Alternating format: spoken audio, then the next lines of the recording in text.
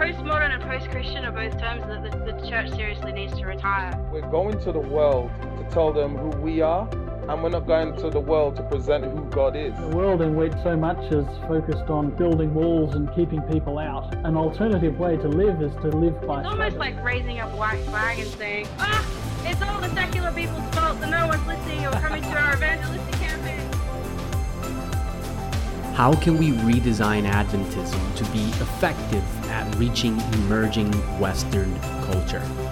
That's what the Story Church podcast is all about.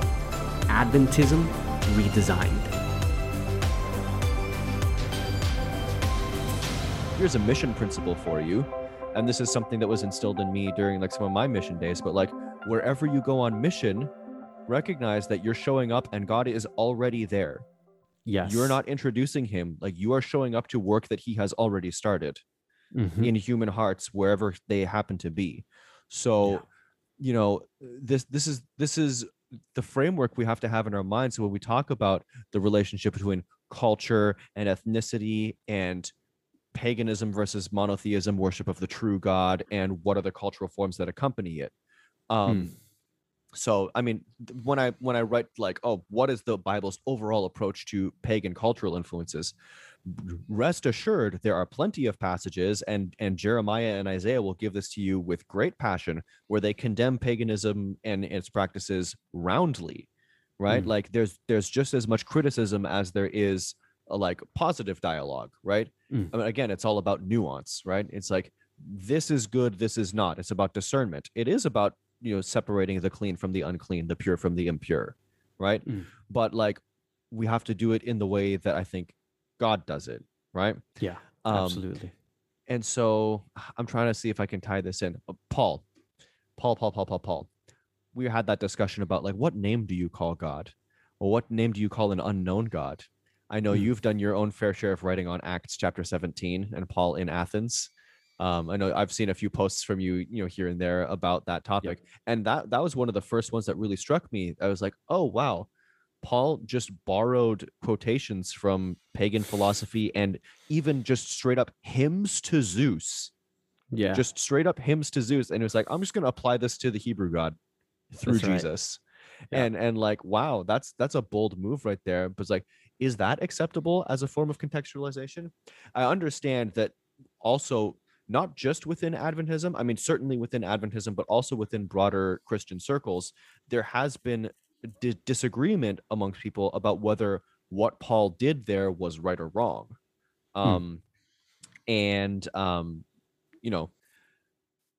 I would personally argue that the way Luke presents it does not contain criticism. I think if you measure, some people will say Paul was not successful in Athens. I'm I guess, but one of the last towns he was in, they just straight up tried to murder him.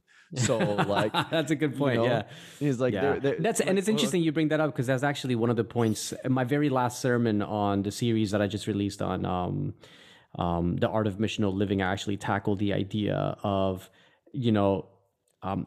not, because some people look at that and say, oh yeah, so everything Paul did here was a mistake and it was wrong. I don't take that position. I do see a mistake, a pretty big mistake that he made. It wasn't in the contextualization itself. And it's the way I take it, that when you parse Paul's sermon in Mars Hill, he seems to have made the mistake of attempting to get the Athenians to abandon idolatry through a logical presentation. So all the contextualization is brilliant. It's all, he skips the cross. He just completely skips it.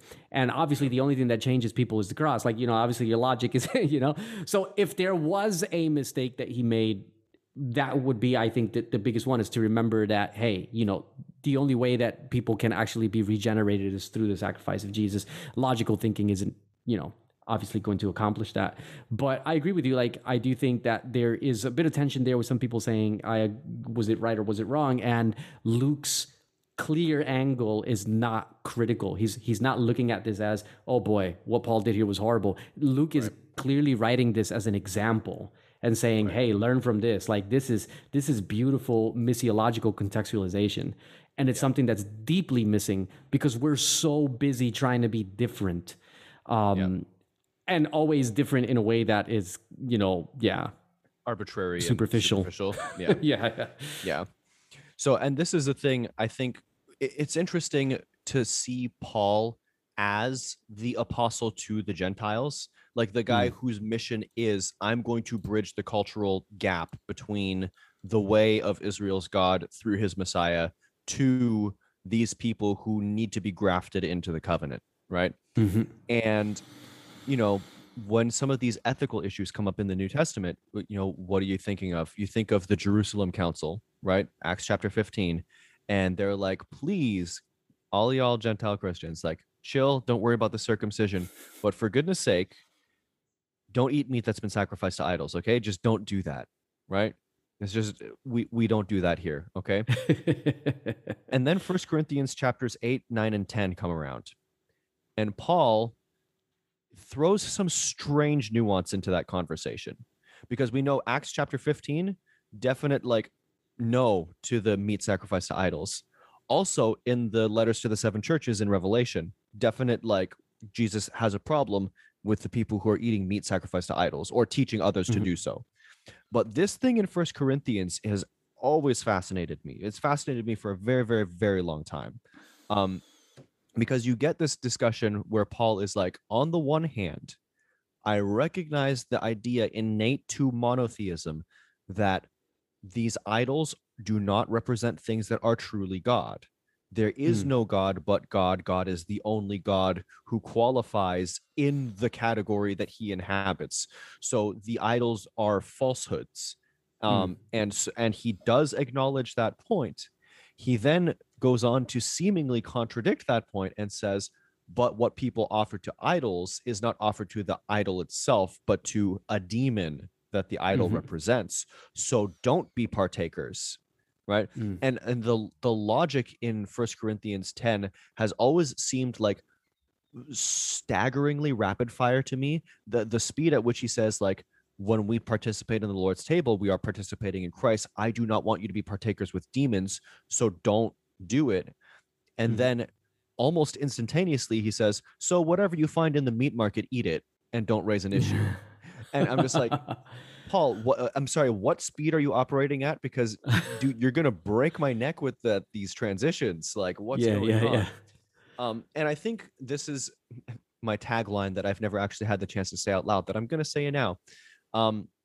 In our worship debate, we have a lot to say about reverence, but not enough about reference with an F. Reference, aboutness. What is a given action about?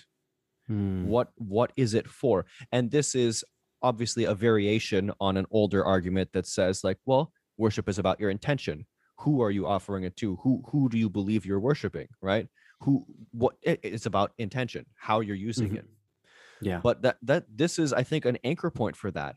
Paul is saying, if this food is like, extreme example, you are in the middle of a temple to like Apollos or something, or Apollos is a guy's name. Anyways, you get what I mean. Like some Greco-Roman god. You're in a Greco-Roman god's temple and they're sacrificing the meat right there, and it's a ritual ceremony, and eating it with everyone is part of worshiping the god. Yeah, don't do that, because it's about that god right now. The ritual itself is tied by the social connotation to this entity and the being that the idol represents. But when the priests in the temple have said, all right, we have no use for this meat anymore, and like, we can't eat, like, I'm full, we can't eat this, send it to the market outside, that meat that was sacrificed to the idol, it no longer has reference to that idol. It is no longer about that. It has changed its meaning, because context defines meaning. So when Paul says, oh, if you're in the marketplace and you encounter some meat, okay, buy the meat and take it home and eat it. If someone says, oh, yes, thanks be to Asclepius, or thanks be to Poseidon for this, or I'm sure Poseidon's not in charge of food, but you know what I mean, right? For this meat that I'm about to sell you, okay, well, no, that's not what this is about to me, right? Hmm. So, but again, that is about the intention of the gesture, the intention of the Yeah. action. Who do you believe you are offering this to? That's Something right. that I remember comes up- some time ago. This might actually help. Some time ago, reading an article about mission in I believe it was in a Jamaican context, Mhm. where I think it was a pastor who wrote the article. And look, I couldn't dig it up for you if I tried. I don't remember the title of it or anything, Got it. but this was some years ago. And he was saying that one of the things that they often do when it comes to baptism is you'll have people who come to be baptized. Maybe they came to an evangelistic series or something in Jamaica and they come to be baptized and they have dreadlocks, right? And so he said the question and he was a Jamaican pastor himself, and he said the question that he usually asks someone is, are your dreadlocks part of your oath to the Rastafarian way, or are they just fashion? And if the dreadlocks are just fashion, all right, let's go. If they are part of an oath, then Right. you need to cut the dreadlocks, because by cutting the dreadlocks, you are disassociating yourself with this oath that you took to the Rastafarian way, right? But if your dreadlocks are just, hey, I just like my hair this way, then there's no need to cut your hair. Like you're not dissociating from anything. It's just fashion. And I think we struggle with that as Adventists, where we paint everything with one brush to say like, oh no, the dreadlocks, they're just worldly and they have to go. Like I remember growing up, like even in my church, like anyone who had dreadlocks, like people judged them. Oh, that person doesn't really, they're not really committed to Jesus because that's a worldly hairdo.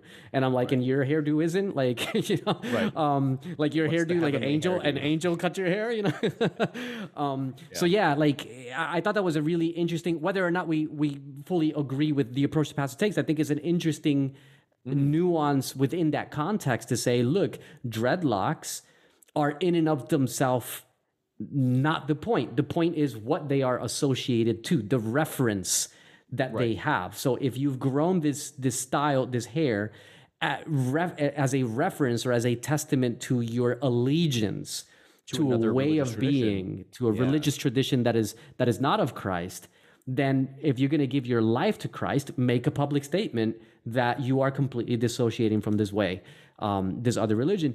But if you just grew them out because you like the way it looks, then it's not necessary, And I thought that was a really interesting nuance that we could learn from. Yeah. So I think there was a little bit in there that might bring some, color to what you were saying.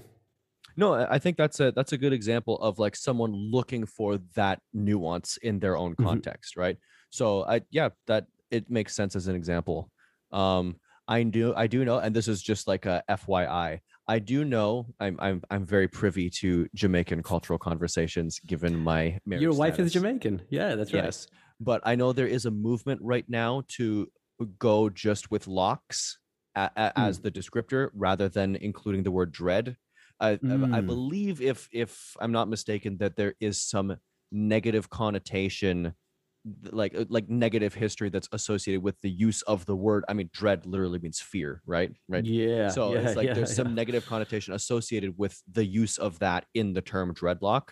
So I know some Caribbean people are now just using the term locks.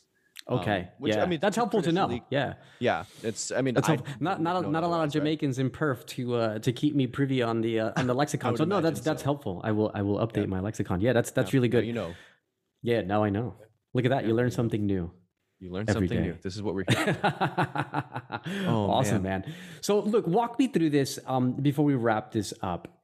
I want to touch on, because I know I've heard a lot of sermons where people appeal to these biblical stories. And obviously, look, if we take our time to walk through each and every one, we'll probably be here for another 2 hours. But maybe a brief overview or a brief perspective. You'll hear stories like, and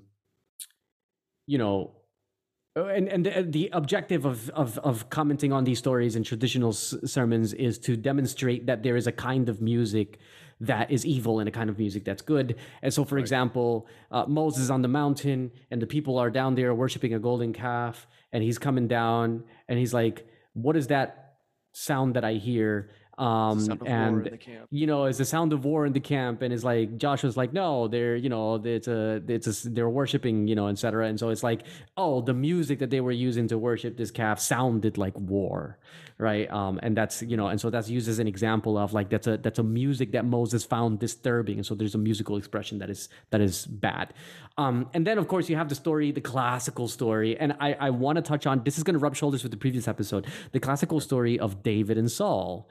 And how David's music relieved the evil spirit in Saul, and that what the assumption here is that that a certain style of music can cast out demons, and the implication is that a certain style of music can bring demons in.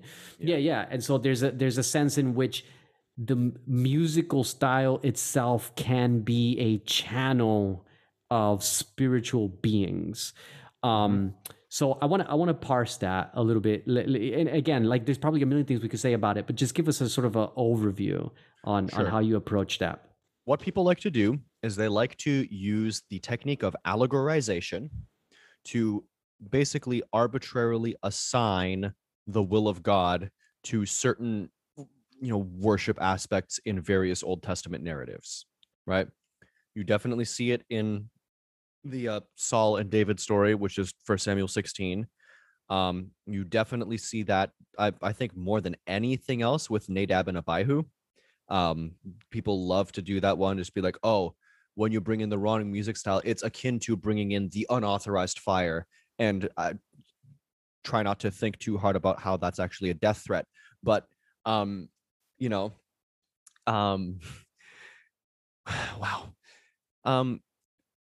When I look at passages like that, again, one, we have to ask the questions: descriptive or prescriptive, and also normative or regulative principle.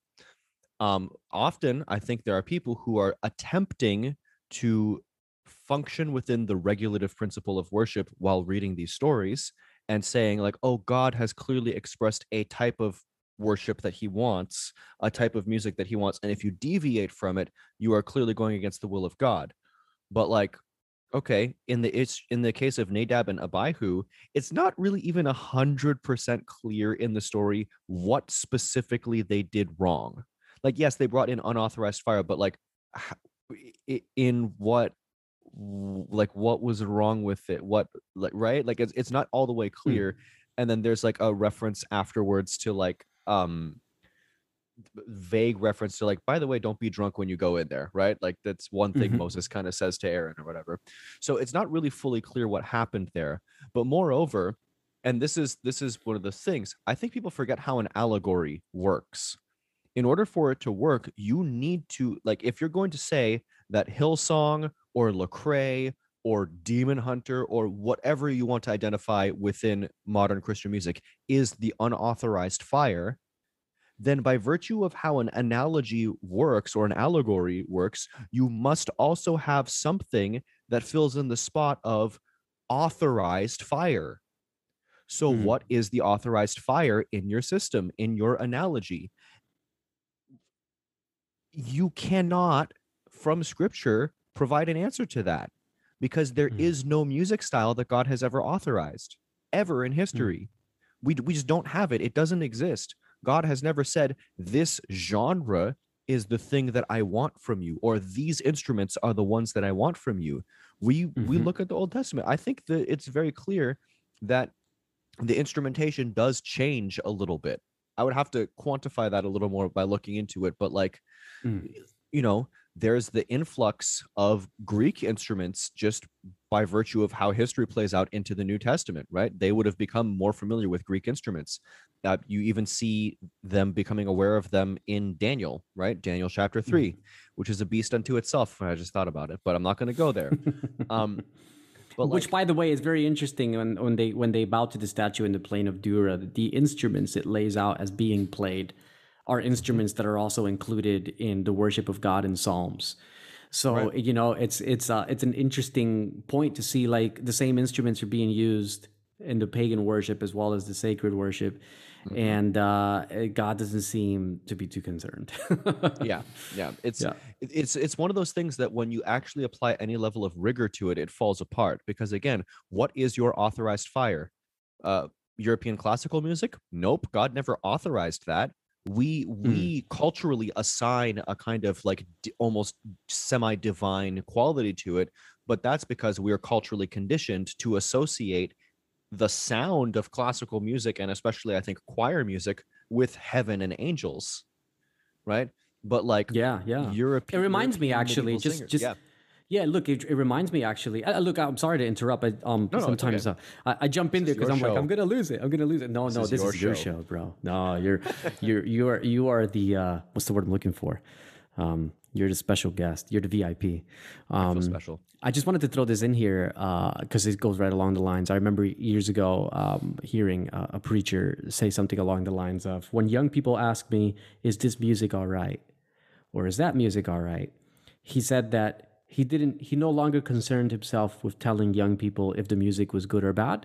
He just had a question that he would ask them. And he felt that this question was, this question sealed the deal. And the question he would ask them was, would the angels listen to it? Now, we're not talking here about music, about like murdering people. Like clearly, like I don't think anyone would ask, is this question music all right or not? You can parse that one out on your own. All right, we'll come back to that one. Okay, yes. At the very least, it seems not the kind of question that you would expect a kid growing up in a traditional church to be like, is it okay if I listen to songs about like murdering people? Generally speaking, what I anticipate the kids were asking is, is this kind of music style? It's Christian music, but is the style okay? Is what I would imagine. Because I know you're going to imprecatory psalms. So yeah, yes, we will definitely go there. But it seems to me that the more likely thing that the kids would be asking would be like, is this music style, the words are nice, but is the style okay? And so anyway, so the guy's answer was like, well, here's my answer for you. Would the angels listen to it? And that was the end of that. That's how he addressed that issue. And I remember hearing that and thinking to myself, well, that's a really problematic answer, because what an angel is and what an angel would listen to is going to be culturally conditioned. Like, for example, our humanoid picture of angels is culturally conditioned. When you read what angels look like in the Bible, and I'm not talking about the times where they apparently seem to shapeshift, but like when you actually read in the visions and stuff where like you get these like really interdimensional pictures of angelic beings, man, if that thing showed up in my house, bro, I think I would drop dead, man. Like that would be the creepiest thing. And you go to Revelation and it talks about the worship of God and these angels, and it says there's peals of thunder and dark clouds, and I'm like, man, try that at church. Right. We're bringing a thunder machine, and we're going to have an earthquake machine under the church to make it shake, like Isaiah saw the temple trembling, and smoke everywhere. So, we have these humanoid depictions of angels, which are culturally conditioned. And then even if you go into like a lot of our traditional art in conservative Christianity, you look at the traditional art that depicts angels, they're always white guys with blonde hair and blue eyes. Right. And the women in heaven always have a bouffant haircut, so it's like this cultural conditioning of like the 1950s. So if that's the image that you've been conditioned to think of angels, then what an angel would like is a part of that. It's culturally conditioned. We don't know what angels would like. We have no idea. We haven't been in their space. But when you get these glimpses of what worship looks like in heaven, it clearly doesn't sound like an organ and a violin, So, so I just found that to be like a real easy cop-out that doesn't take into consideration the fact that our picture of these things are often conditioned by things that are not biblical and not even necessarily reflective of what their dimension looks like and how they relate to God and how they worship. And, people complain about repetitive Hillsong. Like Revelation clearly says day and night they sing holy, holy, holy. And I'm like, day and night? Yeah. And you're complaining about a 5-minute repetition. Like, this is day and night, and it's the same word. Holy. Well, I guess they throw in the Lord God Almighty in there, but yeah, it's incredible. Like, when we think of that line of reasoning does not take into account the fact that we are conditioned to think about these things within a certain constrained, narrow framework that is culturally acceptable. And yeah, what angels are like could very well be very culturally bizarre for us. So anyways, just thought I'd throw that in there. Continue. No, that's actually going to come up for us again when we talk about Ellen White's views of music, because Yes. you had mentioned we don't get to enter their space, but as far as some of her writings purport, she has. Mhm. And the question will become like, how literally do we take what she saw? Do we think maybe God contextualized things so as to not snap her in half? Poor old woman that she was. Yep. Like these are some real questions. And I also, interestingly, there is a line of thought, and this is kind of dipping into another topic, but there is a line of thought within Adventism that says, oh, well, what we should do, oh, dang, I should have put this in the philosophy episode. I'm just going to say this now. There's a concept called over-realized eschatology. Over-realized eschatology. And for those who don't know, I'm sure your listeners would have heard this by now, but like eschatology is the study of last things. So end of life, end of days, end of whatever, eschatology.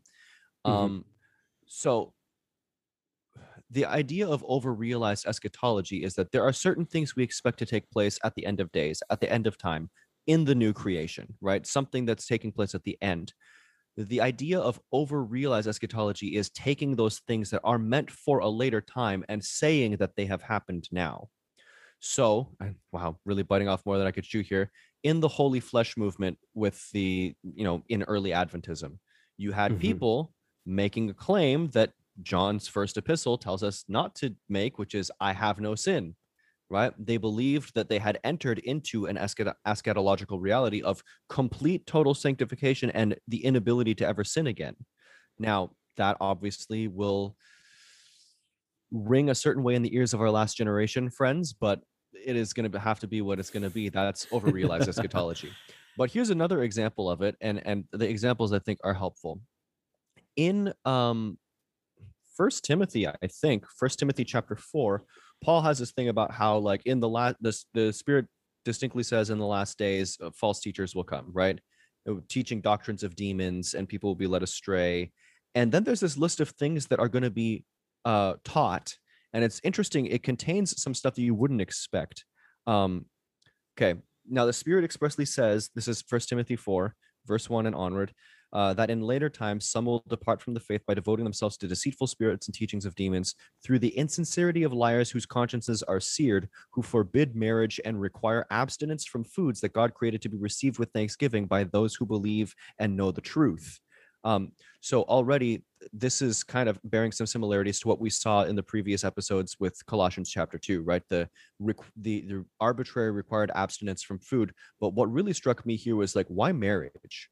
Right? I did a research paper on this in seminary, right? Like, why would someone come in and say, you are not allowed to get married? If anything, like, I don't know. It just seems like a weird thing for someone to try to teach, right? Where could that possibly come from? And the line of interrogation I took with this was, oh, you could easily make that an extreme extrapolation from some of the things that Jesus said about marriage. Because in one of the Gospels where he's having that discussion with the Sadducees about the woman who is married multiple times and all of her husbands died, right? In one of I can't remember if it's Matthew or Luke, where he says, those who are considered worthy to attain to eternal life neither marry nor are given in marriage, right? And so there's this idea that within Christian eschatology, there's this possibility that marriage as we know it now might not exist in the future heavenly reality, or may be replaced with something else. But by the most literal reading, no more marriage. Neither marry nor given in marriage, but are like the angels in heaven. So could this be over-realized eschatology, taking a reality that will be true then when the time has finally come for that to be the case, and saying that has to be the case now. That has to be the case now, right? And so why am I talking about this? What does this have to do with worship and music and blah, blah, blah, blah, blah, blah, blah? not to dip too deeply into the negative emotions episode, but here we go. When we say things, and I dare I say, even when Ellen White says things like, we must approach the angelic form of worship as closely as possible in our own worship, that brackets out certain things that I don't think are relatable to the angels whatsoever. The angels have not suffered as like co-inhabitors of the same body as sin in the way that we have. Human beings suffer in ways that immortal beings do not suffer. We have been through some ish, right? And because of that, we have in all of our cultures traditions of whether you want to call it the lamentations or whether you want to call it the blues. We all have to sing our sad songs. We all have to sing songs of grief. We have to wail. We have to scream. We need to get that stuff out of our system. And that is very clearly, this is a lead into the next thing, but the next episode, that is very clearly a part of the Bible's songwriting tradition. That is something that is necessary for us to get the pain and the agony out of our system. We must sing our songs of lamentation and offer them up to God. The Psalms do it over and over and over again. It is clearly a part of what is acceptable before God. But if our measurement is, oh, our worship must be like what it will be like when we're in heaven, well, newsflash, the end of this book says there will be no more weeping and no more, like, God will wipe away all tears from their eyes. But that is not our reality right now. We do suffer and we do cry out and we do wail and weep and scream because we have to, because this life hurts us. So if we were to make our worship exactly the same as the angels have it and exactly the way that it's going to be when we finally make it to heaven, we would have to disconnect from our humanity as it is right now. So when I hear people make that argument, I find it an extremely misguided, extremely misplaced argument, because it bypasses so much of the Bible's wisdom about what it means to be fully human. And that is my over-realized eschatology spiel. I love it. I love it, man. Oh, dude, we could. That is a big topic. We could dig into that for quite a while. I won't. I'll overcome the temptation. We're gonna wrap this one up and then move into some other topics. But I wanted to. There was a thought that I had as you were explaining that this idea as well when we talk about angelic worship. The way I tend to think about it, and I think is probably the more helpful way, is when we talk about angelic worship, it doesn't seem to me, at least from a biblical perspective, that we're not dealing with stylistic issues. No. I mean, we don't know what instruments they use or if they even use any. We don't know what their voices are capable of, that ours aren't capable of. We inhabit a physical dimension. They inhabit a spiritual dimension. There's different rules that apply to both dimensions. Rules that, when they enter the physical dimension, they can bend our rules. We can't, and we can't enter into their dimension either. So it seems to me that approximating an angelic model of worship would be something that has a lot more to do with principles than with stylistic aesthetics. Yeah. I mean, like I said, when you see some of these worship examples in the Bible where there's earthquakes and peals of thunder, etc. I mean, I think this is obviously, John being a being who inhabits a physical dimension, Isaiah being a person who inhabits a physical dimension, attempting to explain something that he sees in another dimension. And I think he's using his best language here, whether or not he can fully encapsulate. He probably doesn't even have the categories to fully describe. He's using the best language he has available to him. And so what does that look like? What does it look like for worship? Peals of thunder and earthquake and dark clouds and smoke. I mean, that sounds like something that's you'd probably see more in a horror movie than like a worship session, but that's what we see, and so it seems to me then that there isn't really a way for us to mimic that in our dimension, apart from like maybe some cheesy technology, that attempts to sort of like, it's like very artificial and very, very corny. It seems to me that we're bound to a certain stylistic expression that works within our physical dimension, but that there are principles that can certainly align with, for example, like clearly the worship of heaven is all about Jesus.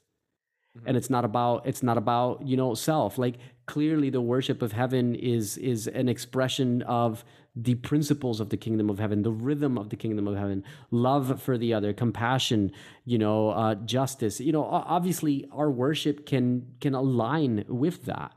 I used to be a worship band leader as well, and there were things that we discussed as worship leaders on how to, and this is another point that I think is important to make for those who are listening. There's a distinction between collective or communal worship and just gospel music. Right.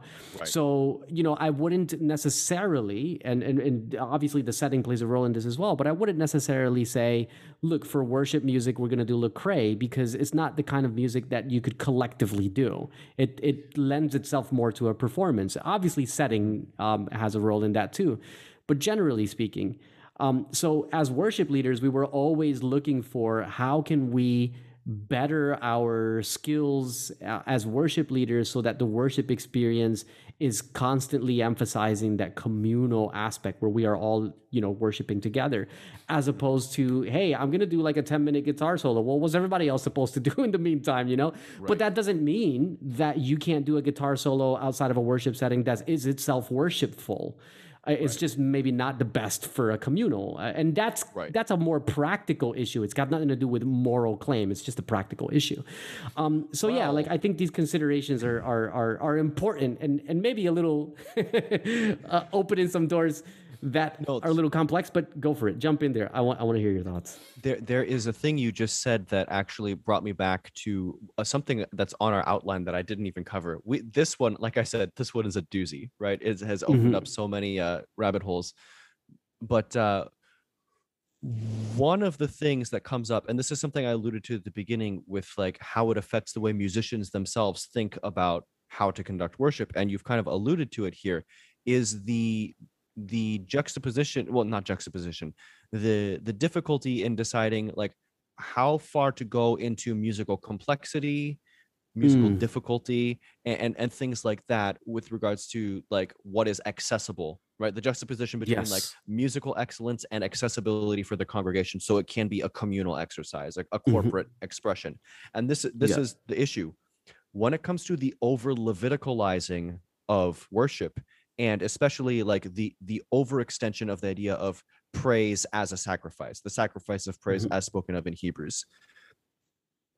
If we lose sight of the fact that the fulfillment of the Old Testament animal sacrifices is Christ, not our works, we are likely to stick the music and its quality into the category of the unblemished lamb, the unblemished dove, the unblemished sacrifice. Dude, right?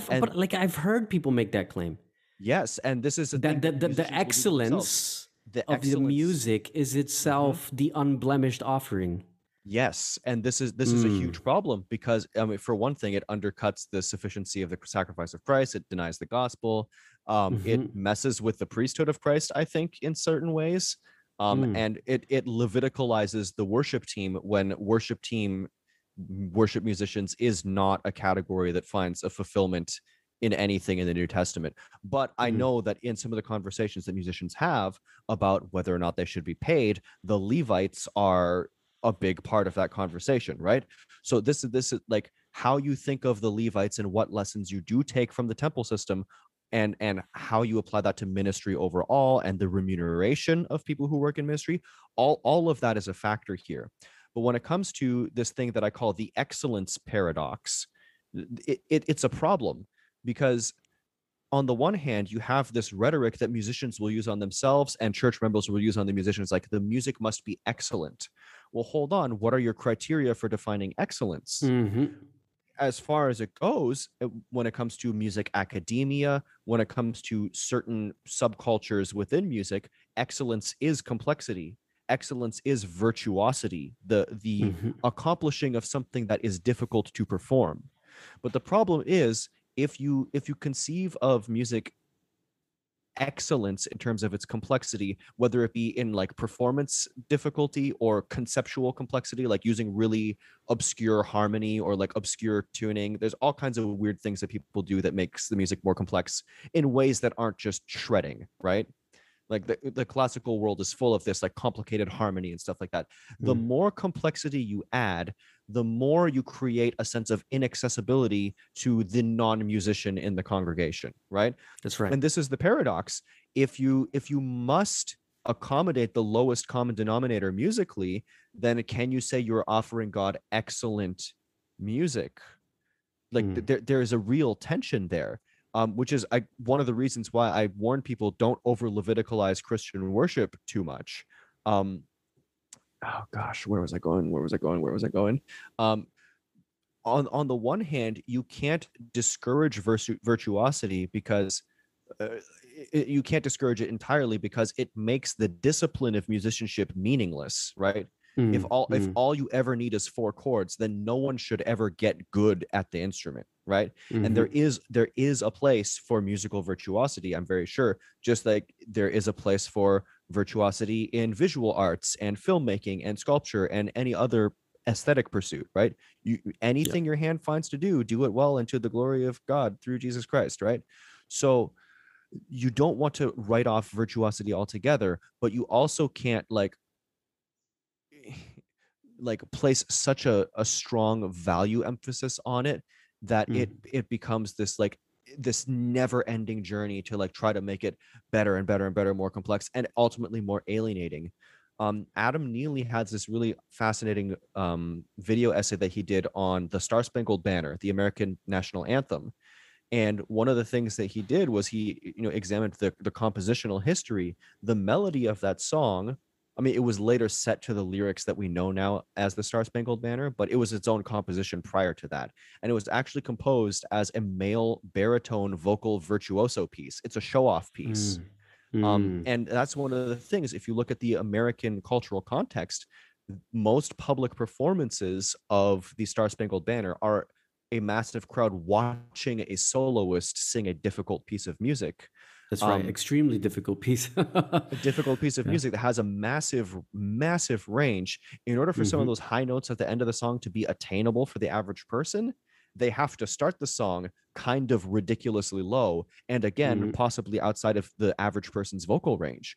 So it's one of those things where like the virtuosity, the excellence of the music actually makes the music bad for a corporate setting. Right? It makes it bad as a collective expression. So again, the Leviticalization of Christian worship and the idea of like, making music into anti-typical sacrifice, hugely problematic. But in the same way, I mean, here we tie it into the Hebrew religion being a halfway house to wean people off of paganism. The priesthood is that too, because these pagan religions had priests. But in Christ, once all these things are fulfilled, we have to see the fulfillment of the sacrifices in Christ, of the priesthood in Christ, of the temple in Christ. And that really needs to set us free to say that what we offer to God now in Christian modes of worship is not anti-typical fulfillment of the Levitical system, right?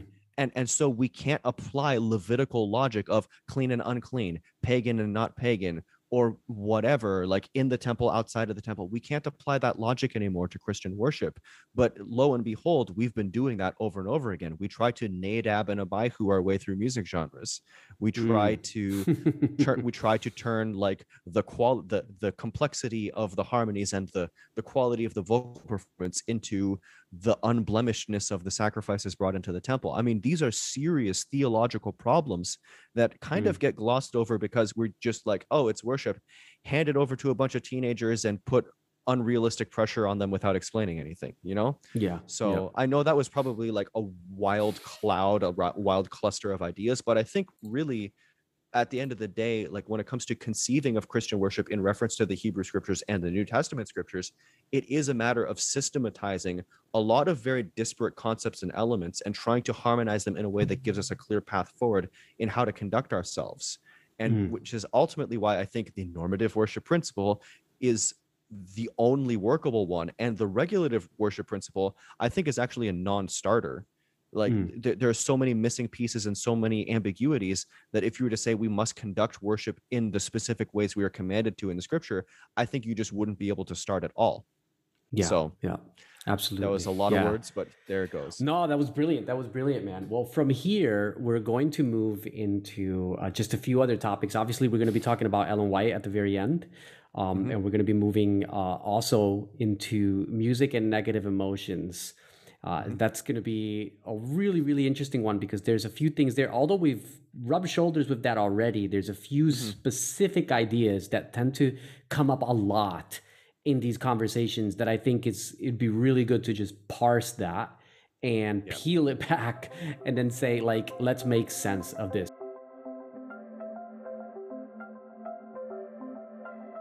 That's it for today, everyone. We are out of time, but this is going to continue for quite a few episodes. So make sure you keep tuning in, like, share, subscribe, tell your friends about it, and enjoy the journey along with us. In the meantime, if you haven't had a chance to do it yet, I invite you to go to thestoriedchurchproject.com and check out the new Bible study guide, The Road, A Journey Through the Narrative of Scripture. The second edition is now available.